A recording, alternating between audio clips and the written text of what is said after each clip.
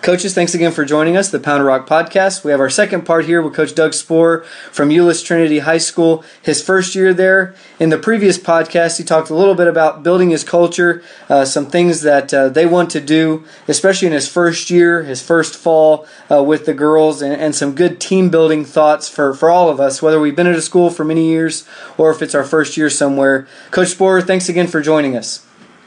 It's my pleasure. I'm glad to be here. Let's talk a little bit about your coaching style. What are some things that, if we were to come watch a practice or watch a game, what would be some things that you would want us to see from you and from your team? Well, we want to be ridiculously simple. And we offensively, we are motion offense, and it's a basic. When you pass the ball, you cut or you screen, and then we practice how do we use those screens and that kind of thing. But it's basic stuff. We talked about spacing, moving the ball, reversing the ball. I should say. I try to be specific with that. When I say move the ball, we want to reverse the ball, and then move yourself. And I give the kids. There's a few NBA stats I've come across through the years. One of them is from 14-15, I think. I got it from a crossover email that, they track all this stuff in the NBA because there's 14 assistants and 12 video guys. Yeah.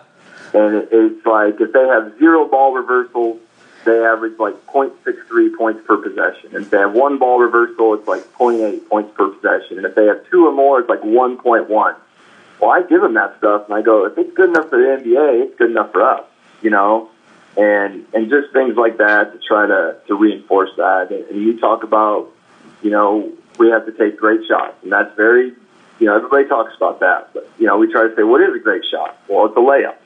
Then we're looking for a free throw. And then we're looking for an open three by a 3-point shooter. So we go through those things pretty specifically. And, as far as shooting the threes, we try to track that during our practice as much as possible. When any kind of scrimmage format, I'm going to have half the team, my assistant's going to have half the team, and we're going to track threes. And then once we get to district, in non-district, we'll kind of let them, do what they think they can do to a certain extent. And then when we get to district, we'll let them know, hey, you don't have the green light, you do, and this is why. Yeah. This is your percentage. It has nothing to do with I like you, I don't like you. These are the numbers, and the numbers don't lie. And so offensively, like I said, we don't run any set plays. I'm not saying I won't have 1 or 2, but generally we do not.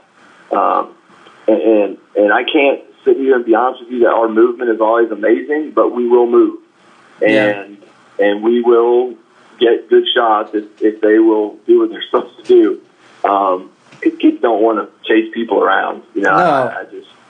They get tired of chasing people around. So, and then defensively, I've only played zone the last 7 years, and literally we'll pick a zone when the year starts based on who we have. I've played 3 different zones in the last 7 years, and then this year we're going back to one we played about 6 years ago.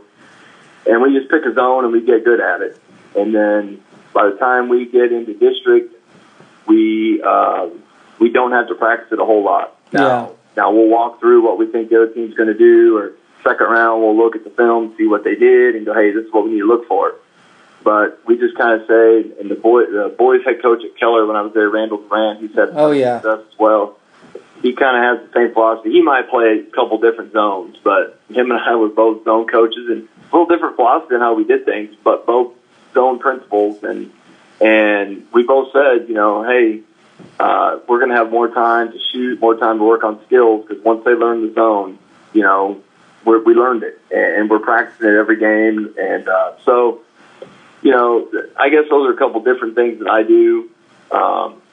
Practice-wise, we'll start out every day with a warm-up drill of some sort where they got to, we try to do time and score on everything as much as we can and knock out our defense early on. And then the second, third, I kind of divide practice into thirds. The second, third, we'll go with our Team O. Mm-hmm. And then the last third, we do shooting and skills, because I figure, all the kids like to shoot and work on their skills, so we'll save that for the end. And but that, that's just how I do it. There's so many ways to win, but that's just what I felt like. It's worked for us a little bit. Yeah. Just a couple questions about first your offense. With your motion, do you like the 5 out or 4 out or 3 out 2 in? Does it depend on your personnel? Kind of what's your thought there? Generally, I like 5 out the best. Now, the last 4 years, I was blessed that Keller had a really good post kid. Right. So when she was in, we'd be 4 out.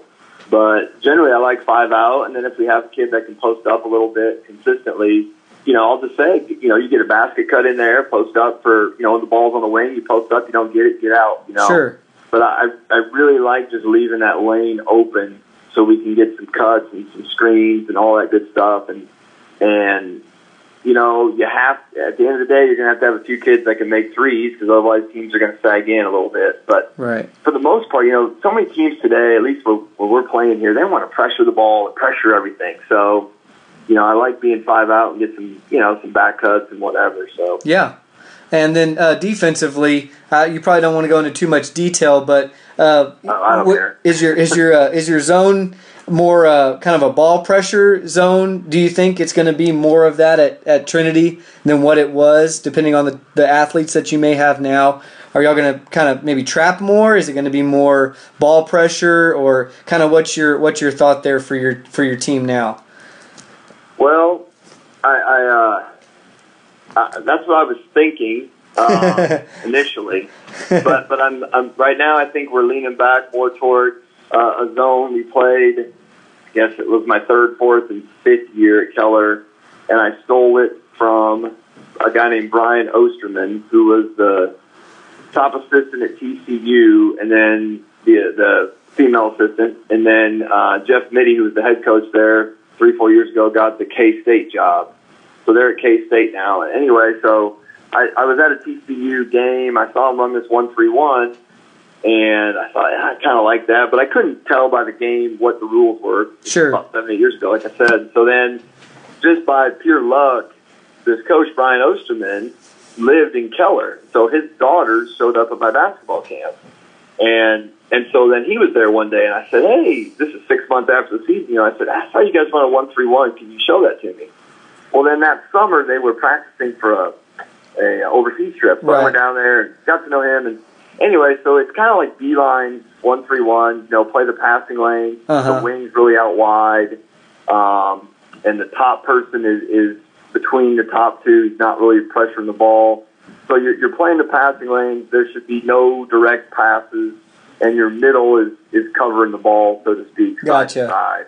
Yeah. And then your baseline guys running. So, we played that for 3 years and several years ago, and I think we're the only team we saw that played it, so I kind of like that because I thought, team's only going to have a day or two to prepare for us, and they're going to know we're going to play, but they still only have a day or two to prepare. So I think that's what we're leaning towards this year. So I guess it's more pressure in the passes rather than pressure in the ball. So. I gotcha. Yeah, no, that's good. It's funny because out here in West Texas, on the boys and girls side, we don't see a ton of 1-3-1. There's a lot of zone, but not a lot of 1-3-1, and so I think there's a lot to what you just said about maybe being unique.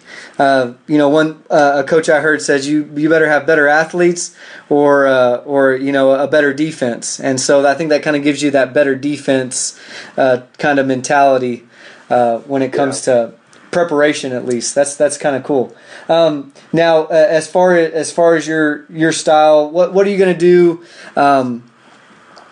Playoff time comes around. You guys are playing great. Are you someone who's going to try to keep that same routine of practice? Are you going to change it up a little bit? Are you going to shorten it? Are you going to make it longer? Are you going to do more scouting reports? Kind of what's going to happen once the season gets to the nitty-gritty? The only thing, a little history. There was, 4 or 5 years ago, we were getting ready to play Plano East, and normally we stay pretty consistent with what we do, and by that time of year, we're practicing 90 minutes, Yeah.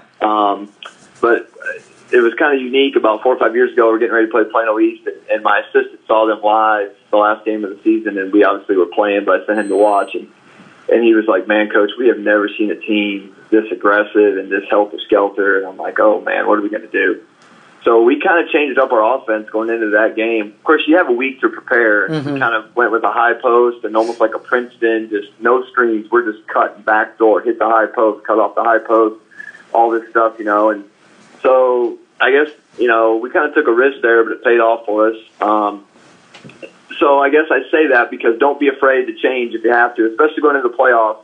You got a week to prepare generally, so you can make a small change. We're not talking about all of a sudden calling 20 set plays. Yeah. Make a small You're change. not putting in the triangle offense or anything, so.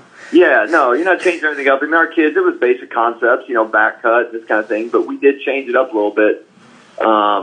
And then I think one of the things I do come playoff time that I don't know, hopefully it's working, I don't know, is we will always, I think you always have to do this, but specifically playoff time, is you got to sell to the kids why we will win. And I just type it out. And normally I don't like to talk about winning, so to speak. We try to just play our best, that kind of thing, Yeah. Let's not freak out about winning the game. But come playoff time, I do tell them, guys, let's be realistic. Are you having fun this year? Yeah, coach, we're having fun. Then you have to win to keep having fun. If we want to practice tomorrow, you have to win. Let's just tell it like it is, In the middle of the district, there's going to be another practice. There's going to be another game. Come playoff time, we got to win. This is why we're going to win. So I'll give them a sheet, and they'll have about as many reasons as I can realistically come up with why we're going to win. What we're going to do better. Why our scheme is going to be better. Where are our advantages? And just try to sell that as much as I can. And they look forward to that sheet. And I actually had a dad tell me last year, he goes, my daughter came to me and said, Coach Sporrer gave us a sheet. Why we're going to win? And so I'm like, well, they must be buying in. And even last year we got stuck playing Duncanville, and I told them, I said, hey, you will have a sheet tomorrow to tell you why we're going to beat Duncanville, which we didn't beat Duncanville, but there's no shame in that. No, there's not. That's really cool. I like that. Yeah. No, that's good because you can never give your kids too much confidence in regards to your preparation, their belief system going into the playoffs, and I really like that. That's a lot of confidence from the coach can kind of seep into our players. I hope that that's a really good thought. Thank you for sharing. All right, well, Coach, I'm going to cut you off, and then we're going to have one more episode, and the last episode is going to be all about books and podcast or TED Talks, whatever you want to share with us, because I know you have some good stuff. So, Coach, thanks for joining us, and we'll be right back with you. Okay.